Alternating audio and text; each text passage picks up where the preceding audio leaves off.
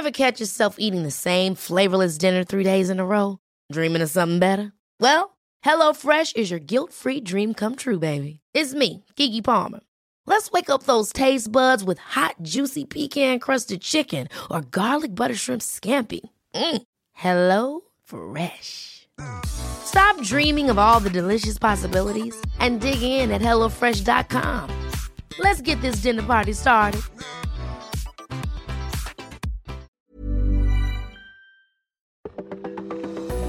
All right, we have one storm we're keeping an eye on the weekend. I think this is going to stay offshore. It's going to cause a soaking rain across Florida, though. And then, parade of storms coming into the northwest. None of them are super strong, but the one that comes in next week, I think, changes the pattern across the country for the latter half of next week.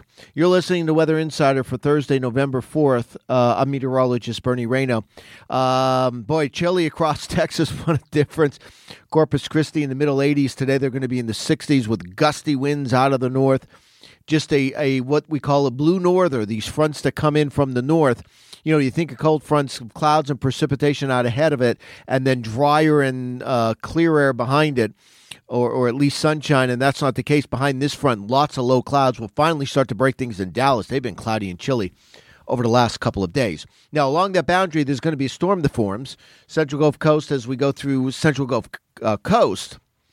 As we go through Thursday night, Friday, that moves across Florida, soaking rain and thunderstorms across the Sunshine State, which will not be sunny tomorrow. And, of course, not tomorrow night either. It's going to rain. And then that storm gets off the North Florida coast. And we're talking about this. Does it come up? Does it come out? And I really thought that it was really going to go out. And I think that's going to be the case. The storm's going to go out to sea. I think there will be some rain and wind along the Carolina coast and the South Carolina coast. But I don't think we're looking at, let's say, rain and wind right up the coast. I don't think that's going to happen. Now, there can be some rough seas up and down the eastern seaboard, but I think that storm is then leaving and there's not much impact.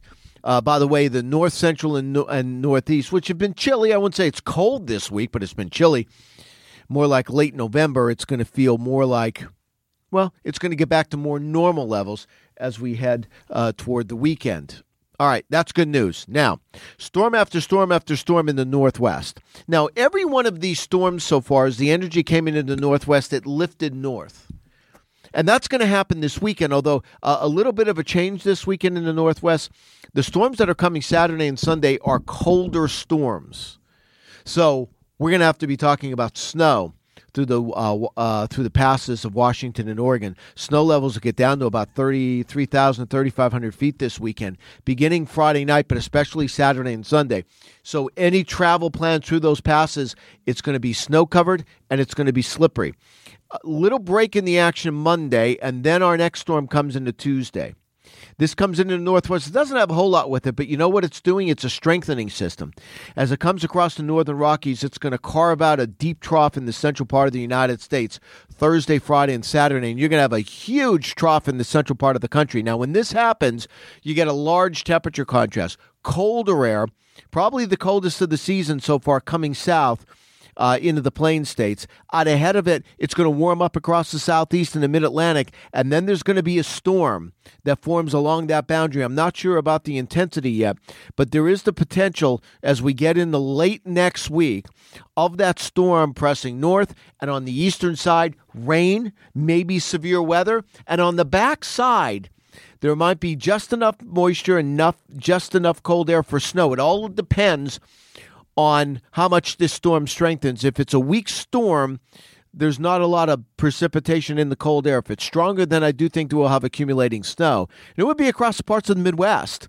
I could see that. So stay tuned. Stormy pattern late next week. Stormy pattern in the next week for the Northwest. The Northeast stays dry and chilly, although it does warm up this weekend. All right, make sure you download the AccuWeather app on your mobile device. It is a free download. Also, don't forget about Minutecast, minute-by-minute weather for your exact location. We'll let you know when the rain's going to start, stop, get heady, and get light. Thank you for listening to today's edition of Weather Insider. For the latest in breaking weather news, be sure to follow Bernie Rayno on Twitter @AccuRayno. And be sure to subscribe, rate, and review all of our podcasts on Apple Podcasts, Google Podcasts, Spotify, or wherever you listen to your favorite shows. Ever catch yourself eating the same flavorless dinner 3 days in a row? Dreaming of something better? Well, HelloFresh is your guilt-free dream come true, baby. It's me, Keke Palmer. Let's wake up those taste buds with hot, juicy pecan-crusted chicken or garlic butter shrimp scampi. Hello Fresh. Stop dreaming of all the delicious possibilities and dig in at HelloFresh.com. Let's get this dinner party started.